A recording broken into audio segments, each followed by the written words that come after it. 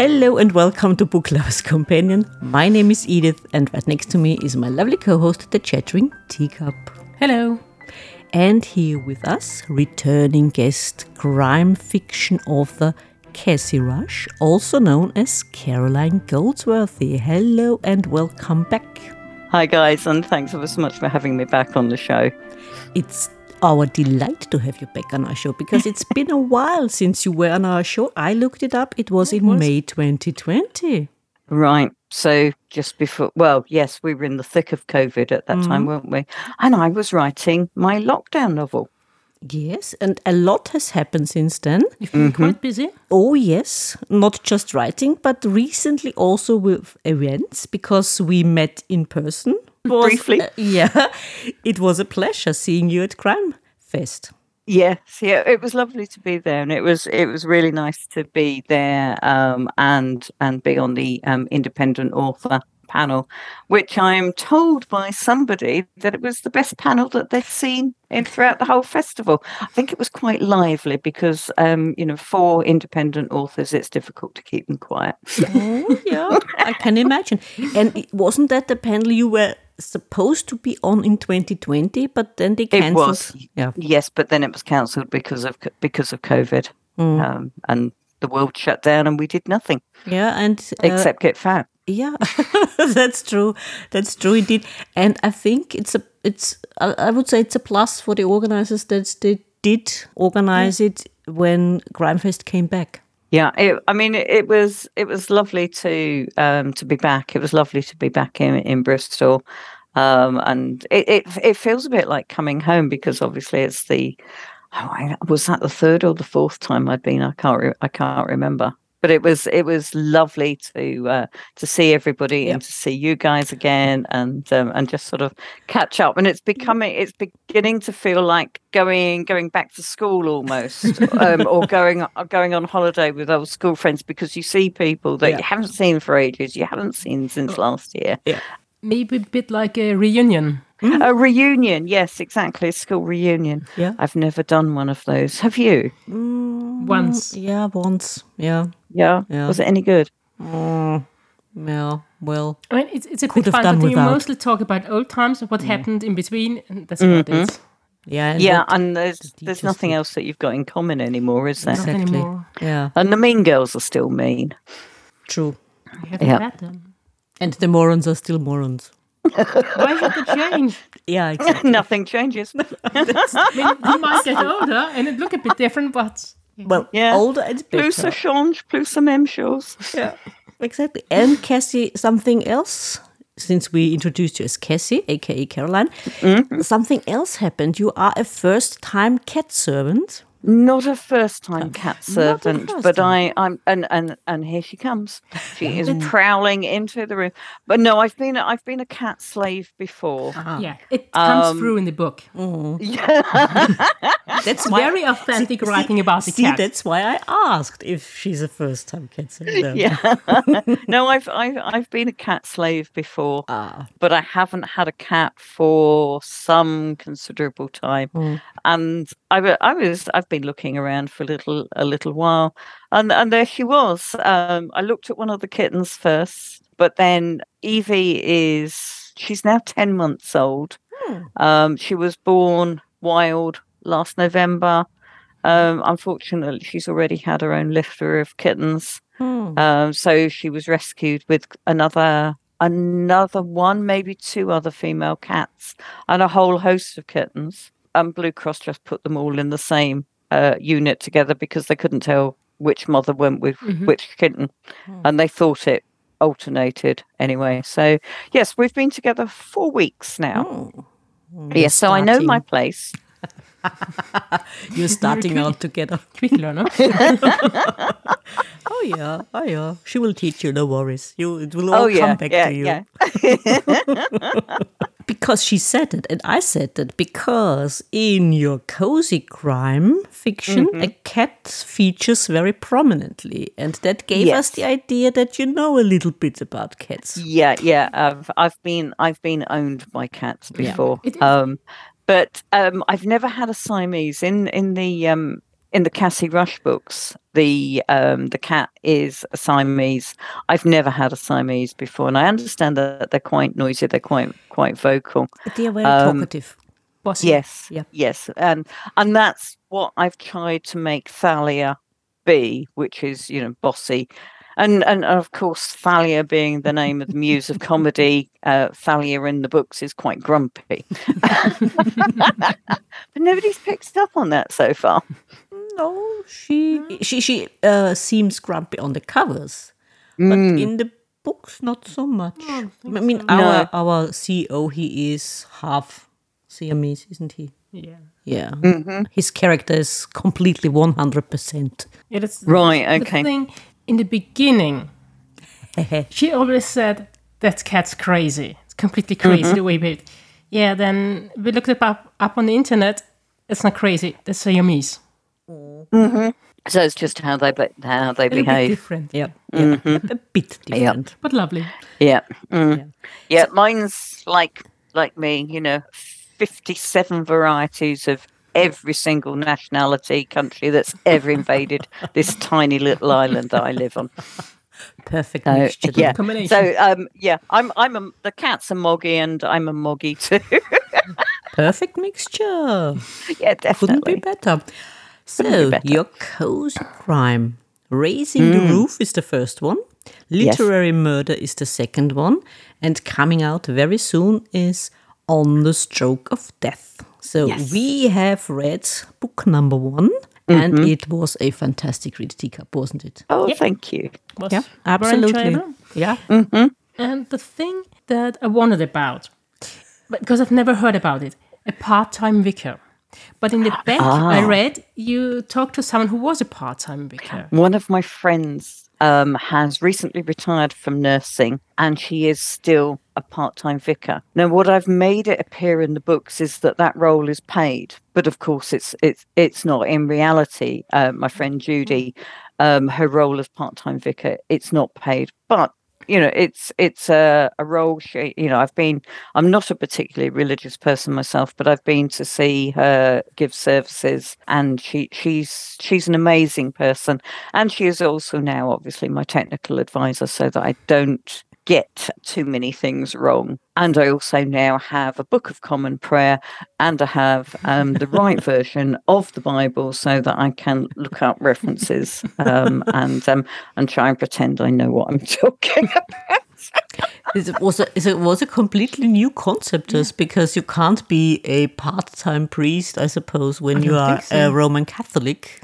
No, because it's more. I think it's because it's a vocation, isn't it? Yeah. And that it does take over your whole life. Whereas my friend has been nursing. Her husband has recently retired from being a ranger, so his role was. I don't think he was a park ranger, but his role was.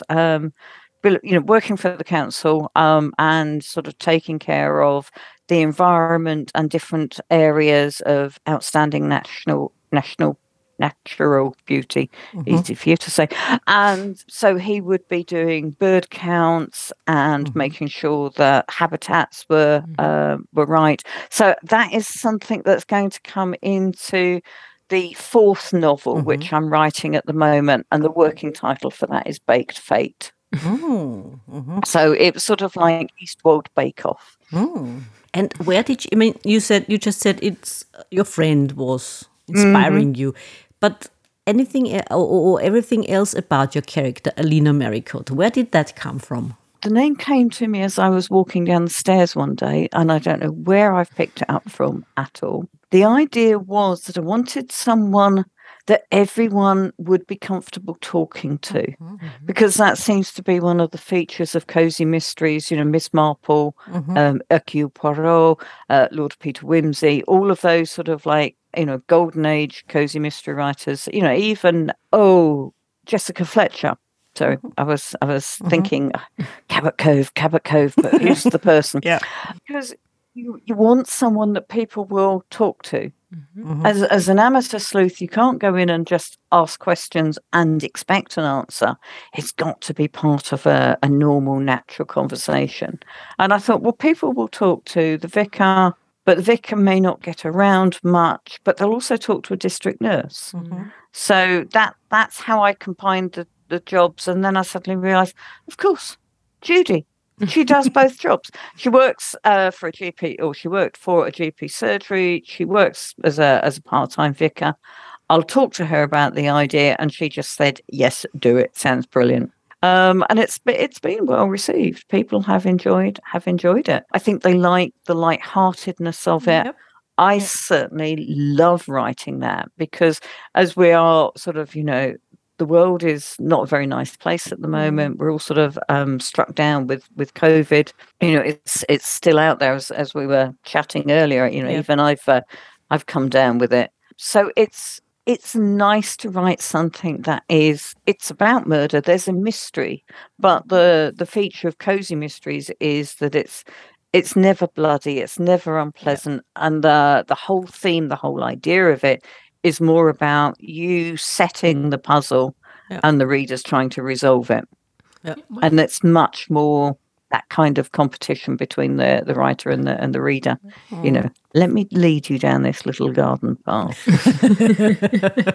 where you might find the interesting thing, I think, is that in these Cozy Mysteries, it's not brutal or anything, but sometimes more bodies drop than in a darker crime story.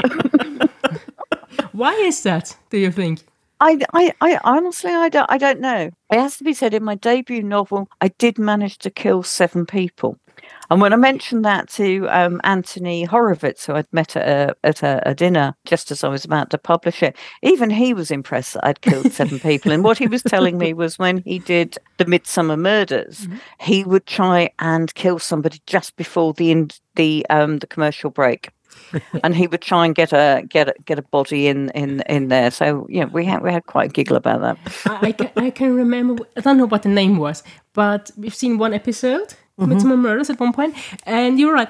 After a year, before or after every ad break, there was a body. They added up quite a lot. Yes. And so again, it's supposed to be a very gentle crime series, but there were bodies dropping like flies. Yeah.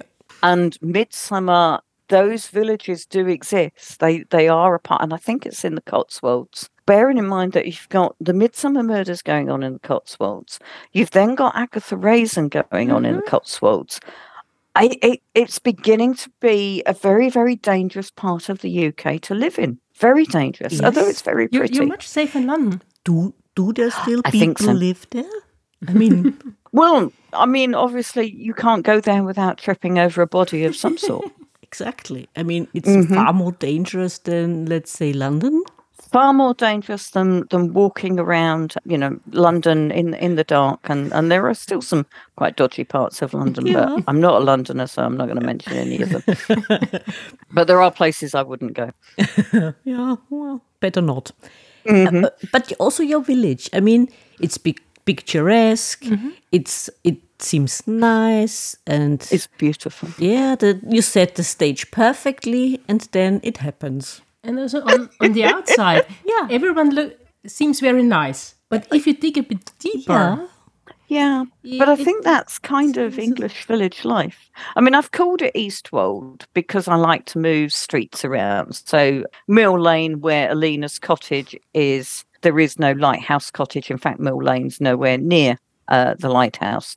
But it's based on a beautiful little Suffolk town called Southwold. And when I start doing the paperbacks, I've been to Southwold several times, and I've got some photographs that I've taken of the church, and I'll be putting line drawings of the church between the chapter heading and the start, so that church actually exists, and I've taken those photos myself.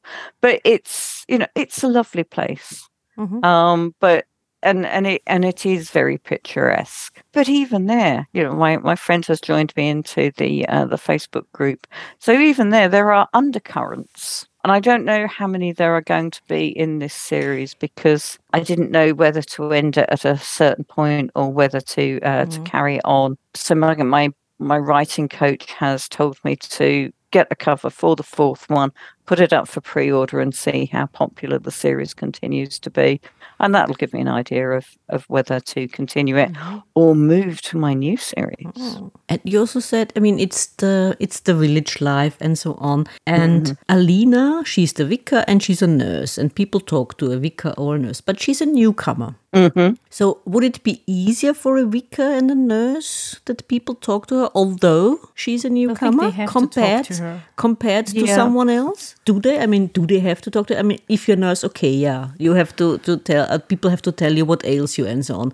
But do you really have to talk to the vicar all the time? I don't know. Not all the but time. It helps. I mean, within Southwold, the church is still very well attended. And so people do know the vicar. They know the bishop as well. So in Southwold, I know that the church is still quite, it's part of village life. And it is, although it's set in modern times, it does hark back to an earlier and a more gentle aspect of village life, where the church would be quite central.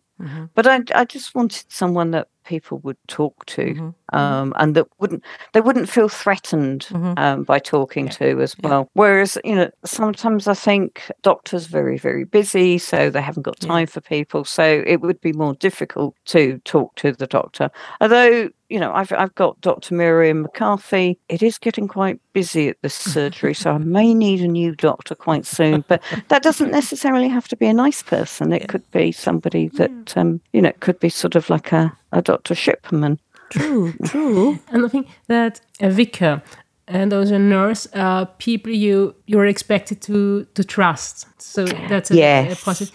And I think she gets to see different sides of people as a vicar and as a nurse. It gets more complete. Because she's a district nurse, and her job is to go and see people within their homes. And this is something that Judy explained to me, was that there would have to be a huge element of trust between the surgery, the church, and the clients, so that when she goes in as the nurse, she's there, she's doing her nursing duties, which is, a district nurse will come and visit you when you've got an injury or something, and you need dressing, or you need blood tests taken or something like that. But as a nurse, she has to be very professional, and she's not allowed to bring God into the situation. When she's the vicar, she tries to keep being the vicar and not bringing her nursing side of things into it.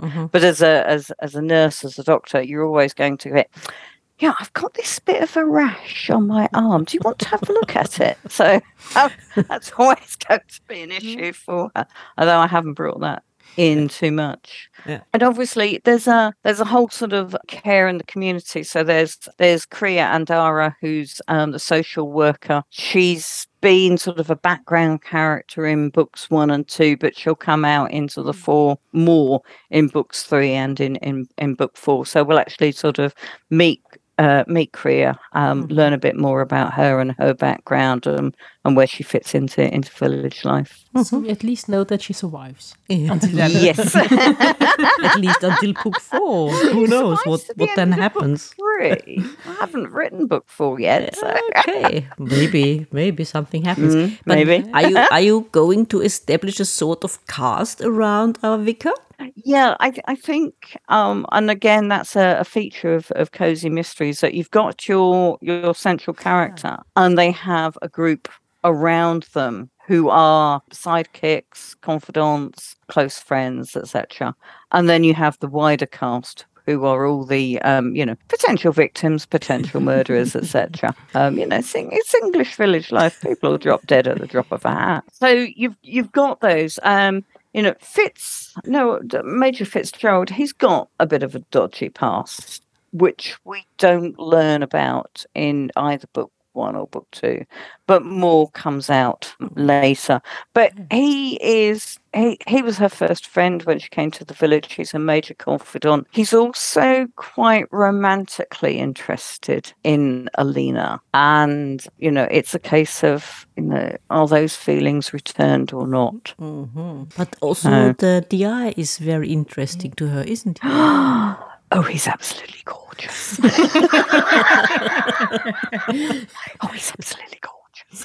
So I guess he's going to return, I suppose. Oh yes, he is going to be a feature, and we learn more about Richard Laidlaw as book 3 goes on. We learn more about Alina's past and her missing husband, who's been declared dead. So we learn more about that aspect of her life, and then it sort of like has an impact on the characters and on the future relationships of some of the characters. Do you also reveal how Fitz is able to acquire all the information he does? Oh, I know exactly how Fitz acquires the information he does. Are you going to I know exactly what he used to do. And I'll be drip feeding that as we go through. He's had access to very secret information in the past, and that's how he knows what he knows. See? And he's still got he's still got access to information. He reminds me a bit of the secretary in Donna Leon's Brunetti books. She always acquires information. Nobody knows how, but she does. Yeah, but she does. Right. Yeah, exactly. And you said interesting. Yes, sorry, go on.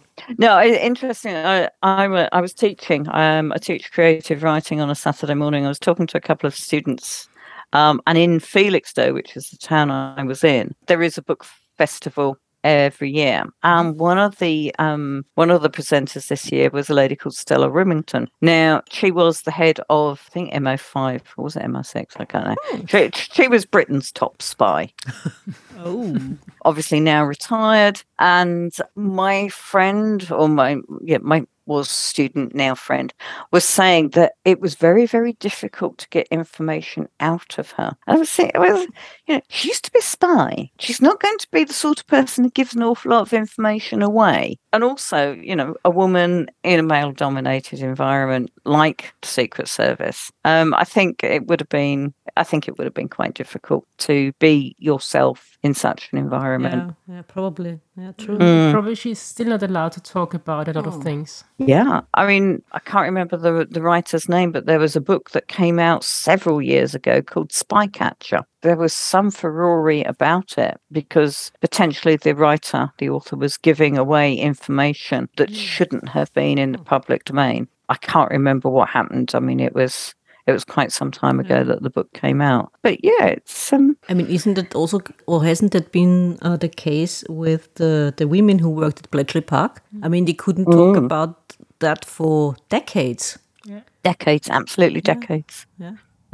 Must be Yeah, that was an interesting place to go to, because they've set it up, and all of the little huts and everything are set up as if the people have just gone for lunch. Yeah. So handbags and cardigans are just sort of hanging on the backs of chairs. Air Force jackets are sitting on the backs of chairs and everything. And it does it. And some of the desks it sort of says back in 5 minutes or something like that. Yeah, it's fantastic. I mean, it's unbelievable how that works. I mean, we can only imagine.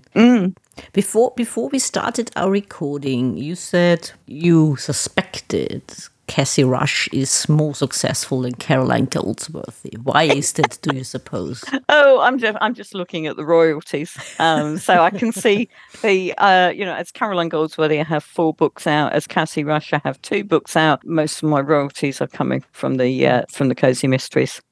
So I will be writing more as Caroline Goldsworthy. I've got a follow-up to the Love Trap was a standalone, but I will be writing another domestic thriller in the next year or so. I've got for NaNoWriMo, I'll be running a course prior to NaNoWriMo to help people prepare for it, because I think NaNoWriMo, writing nearly 2,000 words every day is quite a challenge for people. So I'll be running a course teaching people how to plan, how to prepare for that. I'll be running a course helping people to plan and prepare for that. But as part of that, I'm planning on writing a World War II thriller, a spy thriller, which I'm very excited about.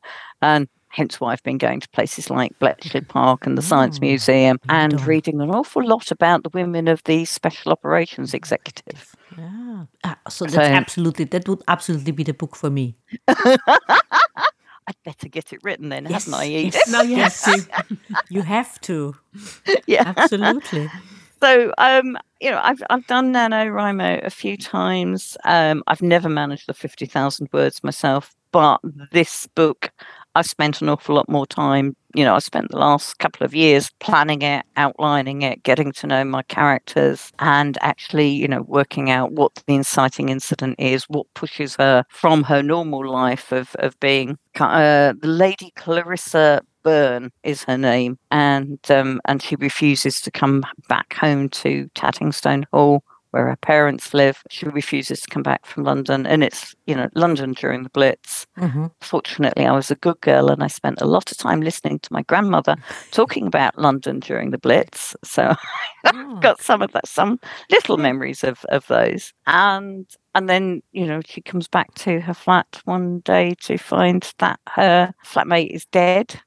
And then she learns an awful lot more about her flatmate's life, etc. And that's what pushes her over the edge from being, a happy little office clerk to thinking, well, maybe I can disguise myself. Maybe I can do more for the war effort.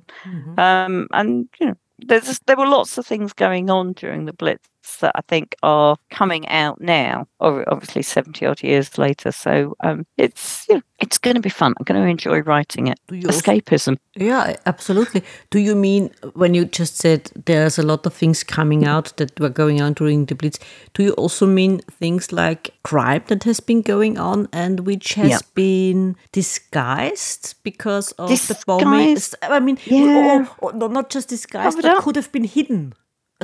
Covered up. I found out about a serial killer who was operating during the Blitz. And that person will be making an appearance. So he I suppose it's he got away?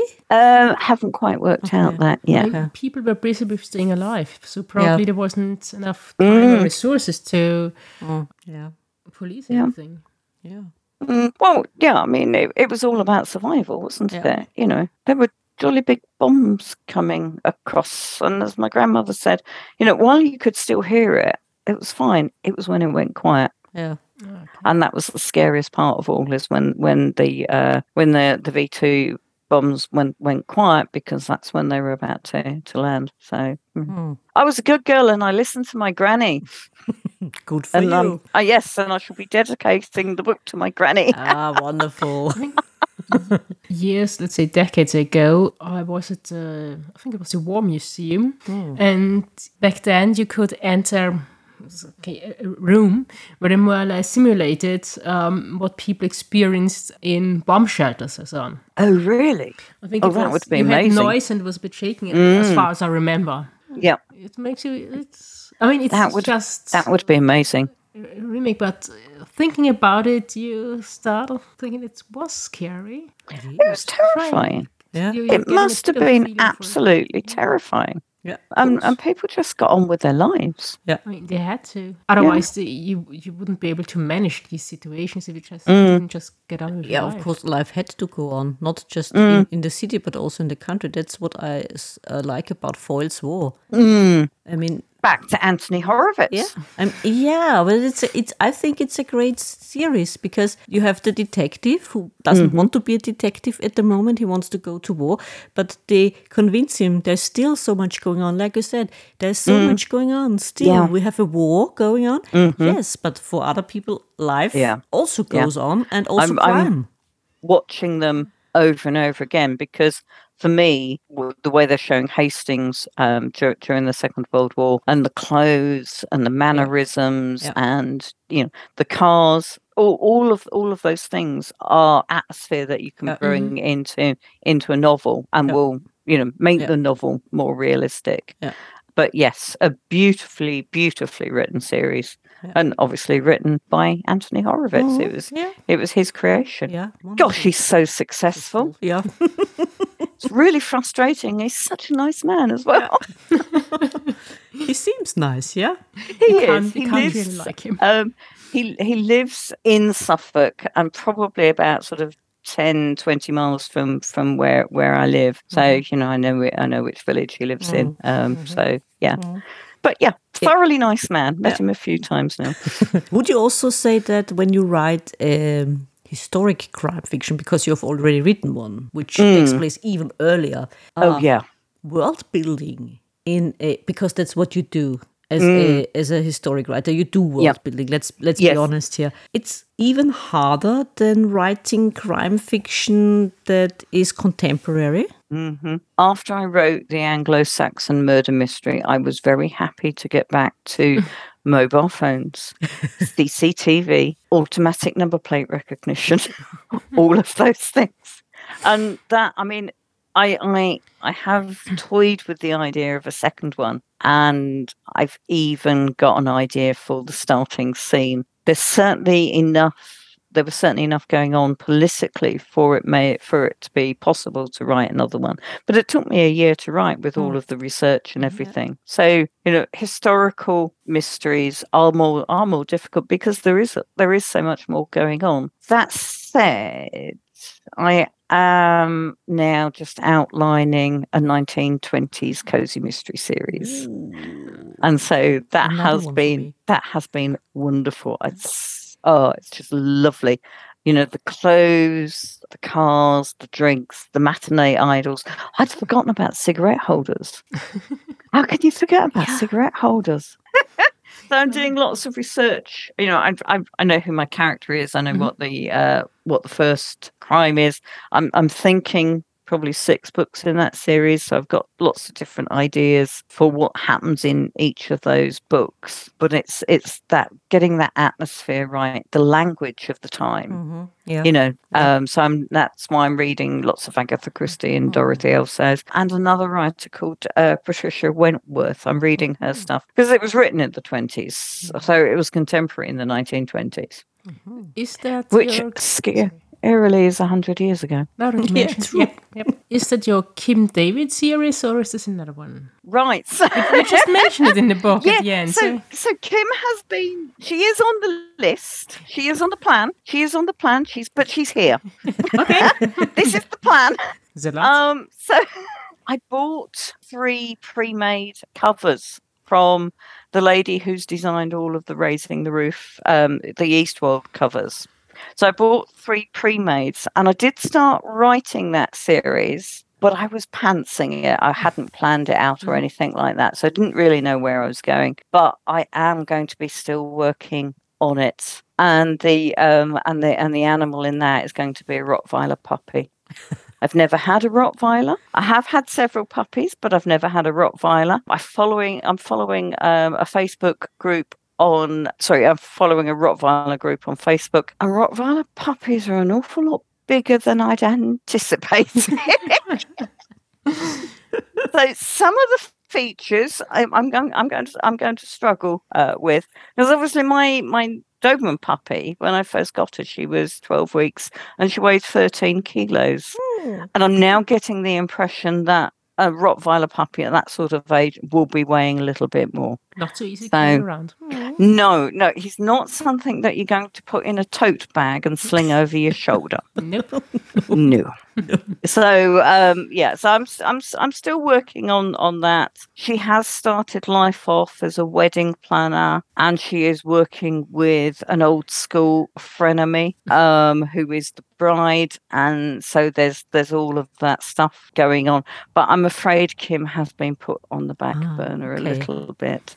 But she'll probably make an appearance in 2024, which scarily will come around a lot more quickly than any of us appreciate. Yes, probably. But you also have me for the 1920s, not just World War II.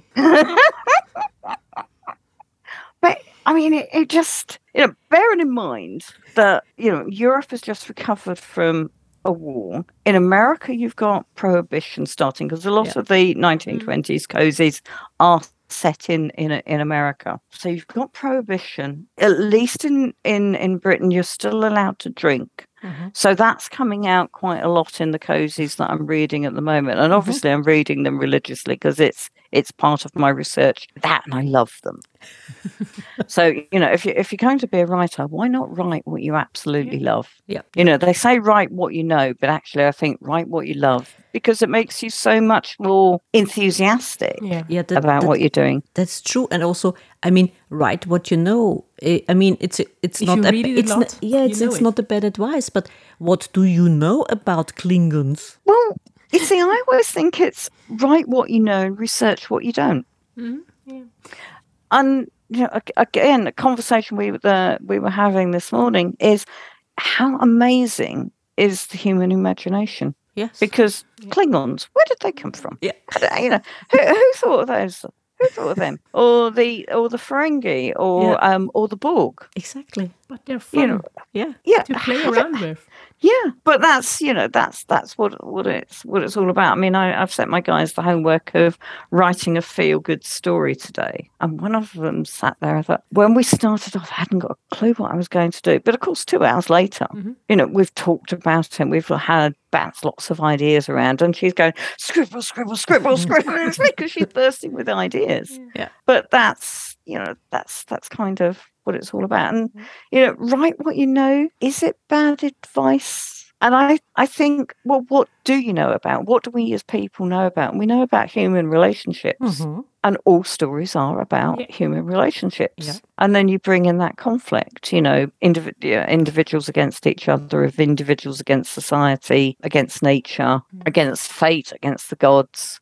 Against technology. Maybe it's a better advice than to say write about what you know, and also combine it with things you can imagine. Yeah, but if you research something you know about, I mean, the concept of learning is just kind of researching. It's just research, isn't it? Yeah. And regarding research, do you think there's a difference in what you can get away with between cozy and the rest of the crime, or do you have the research the same way and be authentic the same way? I will be quite honest, and my editor has written on a couple of pages with the cozy crime, I'm going to let you get away with this because it is cozy. If it was a proper crime novel, or if it was a strict crime novel, if it was one of your police procedurals, I would not let you get away with this. And my character Alina has a lot more leeway in the way that she talks to the detective, in the way that she can get information out of other people and then relay that to the detective as she chooses. If it was a police procedural, you wouldn't be able to get away with that. Because because police officers have a rule of conduct. I mean, a code of conduct. Sorry. Yeah, they do. Yeah. They have codes and rules that they have to work by. And the lovely thing when you look at old mysteries is the way that the police are spoken to. Oh no, I'm not going to talk to you. Lord Heathcote will say, get out, I'm not going to talk to you, I'm not going to mean myself to talk to you. And these days you wouldn't be able to dismiss talking to a detective. You would be arrested. And you would be interviewed under caution. You saw the stark difference between the different times in Life on Mars. The way they did it nowadays and back in the 70s. Completely different concept of policing. Yes. Yes. Yeah. So if you get away with some things set in the 70s. And to be honest, people look back at the 70s and sort of revere the 70s, but I lived through the 70s. There is no way I'm going to do that fashion again. I had to live through that. I had to live through orange and brown flowery curtains. I remember my mother painting the ceiling in our tiny 2-up, 2-down Victorian terraced workman's cottage. And she painted the ceiling a colour called sienna, which is a dark orange. And the reason she painted it was obviously it was the 70s, but because my father smoked so heavily, if you painted anything white, it was instantly, it was yellow within sort of 2 or 3 weeks anyway. So why not just sort of like jump the gun and go straight for orange? But it was hideous.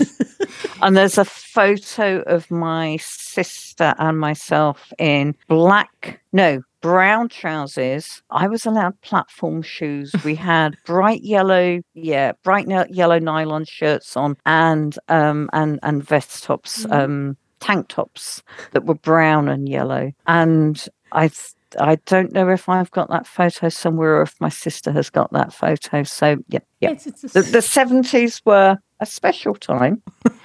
But also the 80s, they were a bit different regarding the style of clothes. But the music. The music's great. But also in the 70s. But I think a few years ago, I saw people, because neon colors became fashionable again, and they only thought they didn't look good the first time around. So, it's the same. They still don't look good now. No. So, am I right to assume that the 70s will never feature as historic fiction in your books? As a time period? I don't think so. I don't have good memories of the 70s. Okay. You know, things like the 3-day working week. You know, losing power constantly. We were quite lucky. We lived near the hospital, so we didn't lose power as frequently as other people. Rubbish piled high in the streets. And you know, I remember the political campaigns. Labour isn't working, and the long line of people who were unemployed. So, you know, I lived through that. I was 10 in 1973. So most of the 70s, I was a teenager and becoming more politically aware. So I don't have good memories of the 70s. I don't think it was a good time. And I know lots of people sort of look back and see it with rose-tinted spectacles, but I'm afraid I don't. Yeah. And you said the 20s. I mean, the golden age. Yeah, I don't think it was called the golden age at the time, though, was it? No, it wasn't. It is now. But do you think that because it was a time of change, we are so pulled into those stories? I think it was because it was a time of unbridled gaiety, enjoyment, just the relief of, you know, the war to end all wars, the First World War. So it was, at the time, it was called the War to End All Wars, the Great War. Then there was Spanish flu. So, you know, swathes of people, communities were wiped out. You know, lots of young men were lost. There were more spinsters from that time, just due to the numbers of young men that were lost. And I think the Roaring Twenties was a backlash against that unpleasantness, that austerity. And it was sort of, you know, live life to the full. Yeah, but wasn't the Roaring Twenties and all the parties and so only happening in the big cities? I think rural life was completely different. I must admit, I would probably need to read a bit more about rural life, because I'm planning on setting some of it in sort of country estates. So they would be, you know, in North Yorkshire and Derbyshire, etc. And I read something the other day, which I hadn't realised, that the Bright Young Things were only in London.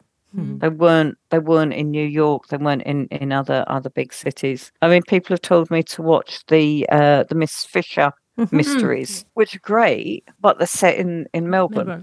Yeah. So, you know, different fashion, different drinks, different cars, different mannerisms, different language. So, you know, and one of the authors I follow, a lady called Colette Clark. She sets her cozy mysteries in New York. As she said, she once had a layover at Heathrow Airport, and she didn't feel that gave her enough insight into the British way of life to write a British cozy mystery. So she set it in New York instead, because she knows about New York. Write what you know. Yeah, exactly. Imagine that. You don't get enough insight just on a layover. No. And what she said was, you know, about the Britishisms and the British way of life, etc. And she said that, you know, readers of cozy mystery, readers of historical mysteries are quite severe, and they want facts as realistic as you can make them. So it's going to be a challenge. Yeah. It's the 1920s. I like to mention the bit you wrote about the British English at the back of the book. Yes. I read a lot of American books, and there's one phrase, and I get a little tick under my eye, and it's when they say the dress fit perfectly. No, it didn't. The dress fitted perfectly. Mm-hmm. And they'll use that for present and for past tense. The dress fits perfectly. The dress fitted perfectly. But on the other way around, and I've had criticism in some of my my reviews about my English, about my grammar, etc., because an American reviewer is seeing the way I speak English as a mistake because it's not American English. Yes. Yeah. Which is why I sometimes post images of Her Majesty the Queen. And there's no such thing as American English. There's English and there's mistakes. But, there's differences between British English, American English, Australian English. I mean, even we know that, and we don't speak English as a first language. We might get confused with different versions. Yes, we get. Yeah, of course, because it's not our first language. Because if you really go to realize time, that, you realize that there is a difference. Yeah. I mean, you just have to watch a show, different shows from the United States and Great Britain. The moment you turn on the TV, you realize there is a difference in the way people talk, in how the accent sounds, and of course in the writing. If you're not completely, and it's also very interesting if you're watching athletes before the World Cup, and when they interview them, people from different English-speaking countries, they all sound completely different, but they're all speaking English, and they're speaking correct English in their way. Yeah, exactly. But there's a certain category of American reader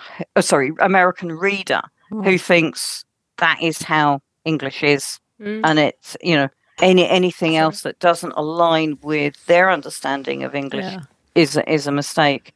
And I make the joke about my facial tick when the dress fit, but because I read widely, I read things in translation, and you know that there are different varieties and different forms of English, but I'm told that in America there are some people who think that is how English is spoken. Yeah. American English is it. Sadly enough, yes, true. Mm-hmm.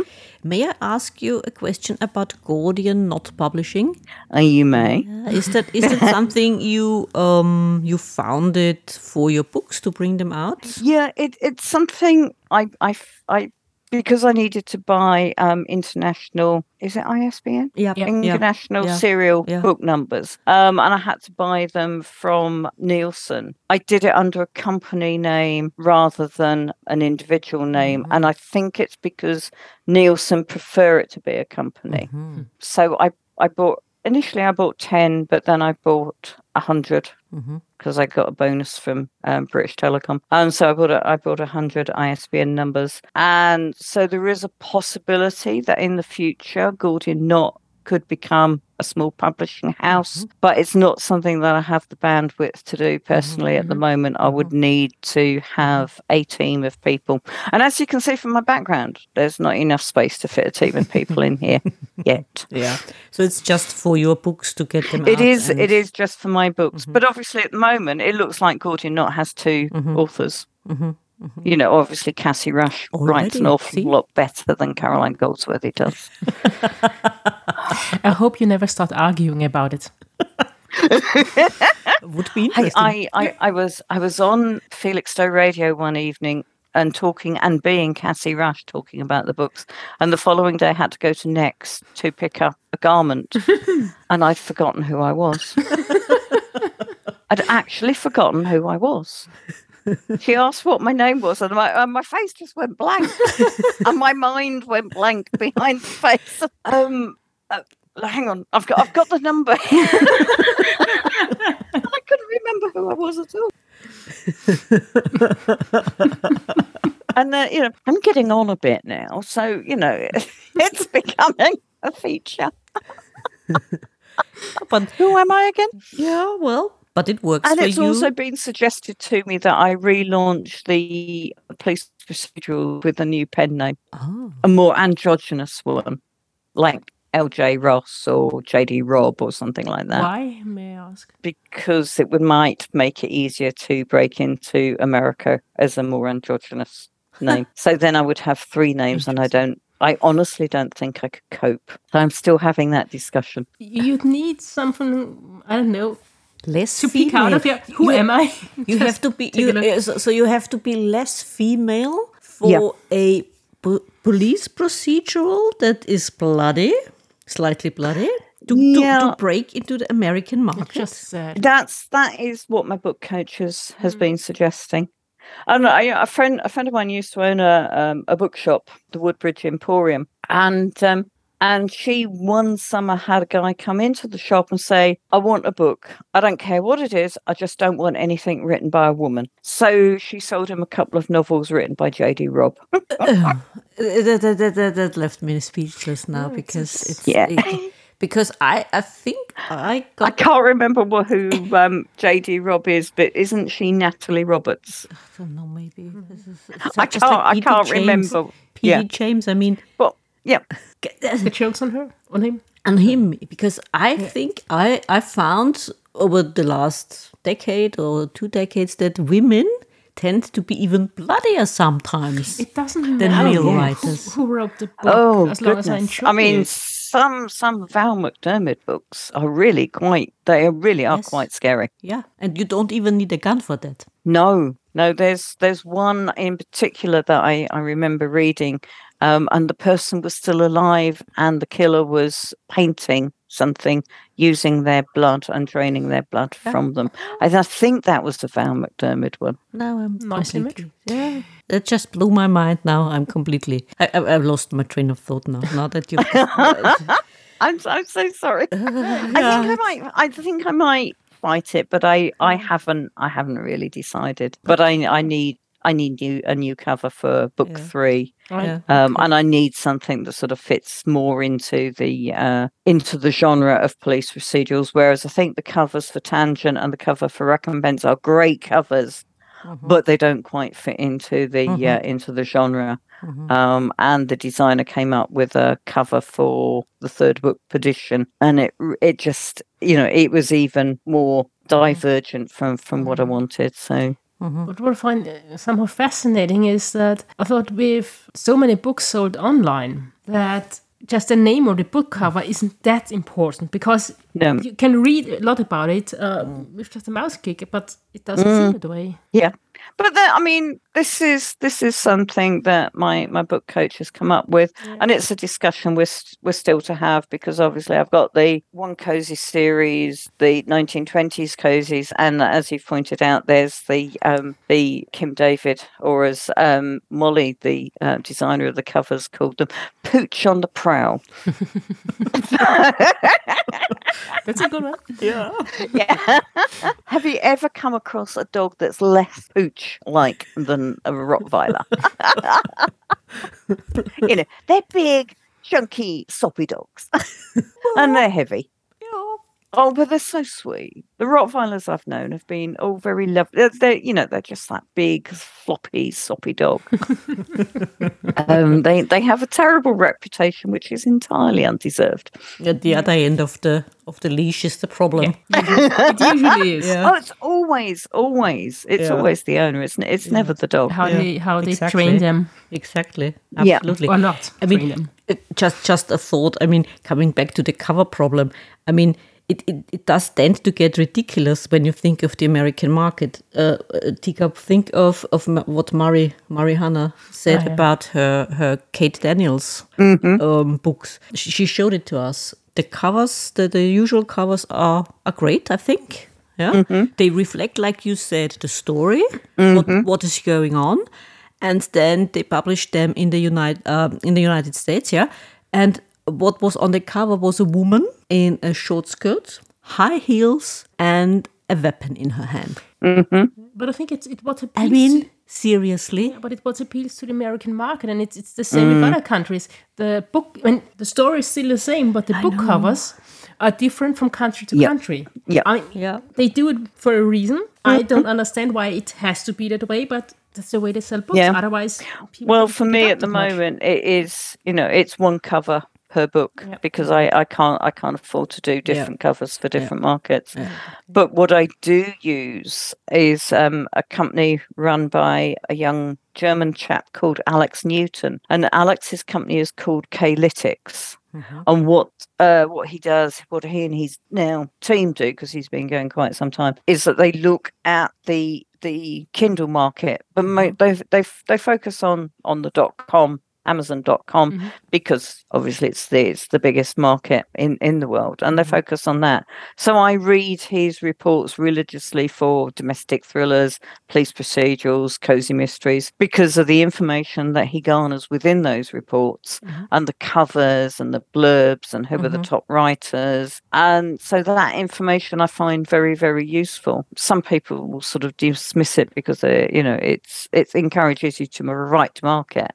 But what is the point of writing and then not selling? I think living and starving in a garret is very 19th century. I think it went out of fashion at the end of the 1800s. I don't think it's I mean obviously with rising fuel prices and the rising cost of food, etc., we might be doing it again, and it might become fashionable again.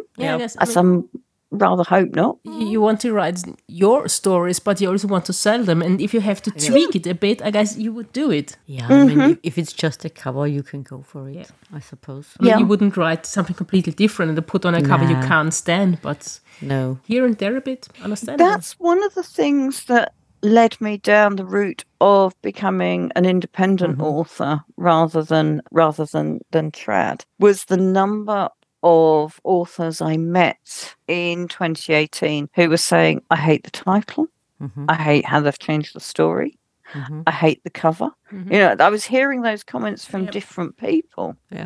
But there was that whole lack of control and lack of input. And I was just like, do you know what? And this isn't for me, because I am a control freak. I like, I listen and I pay attention to the market, and I pay attention to the publishing business.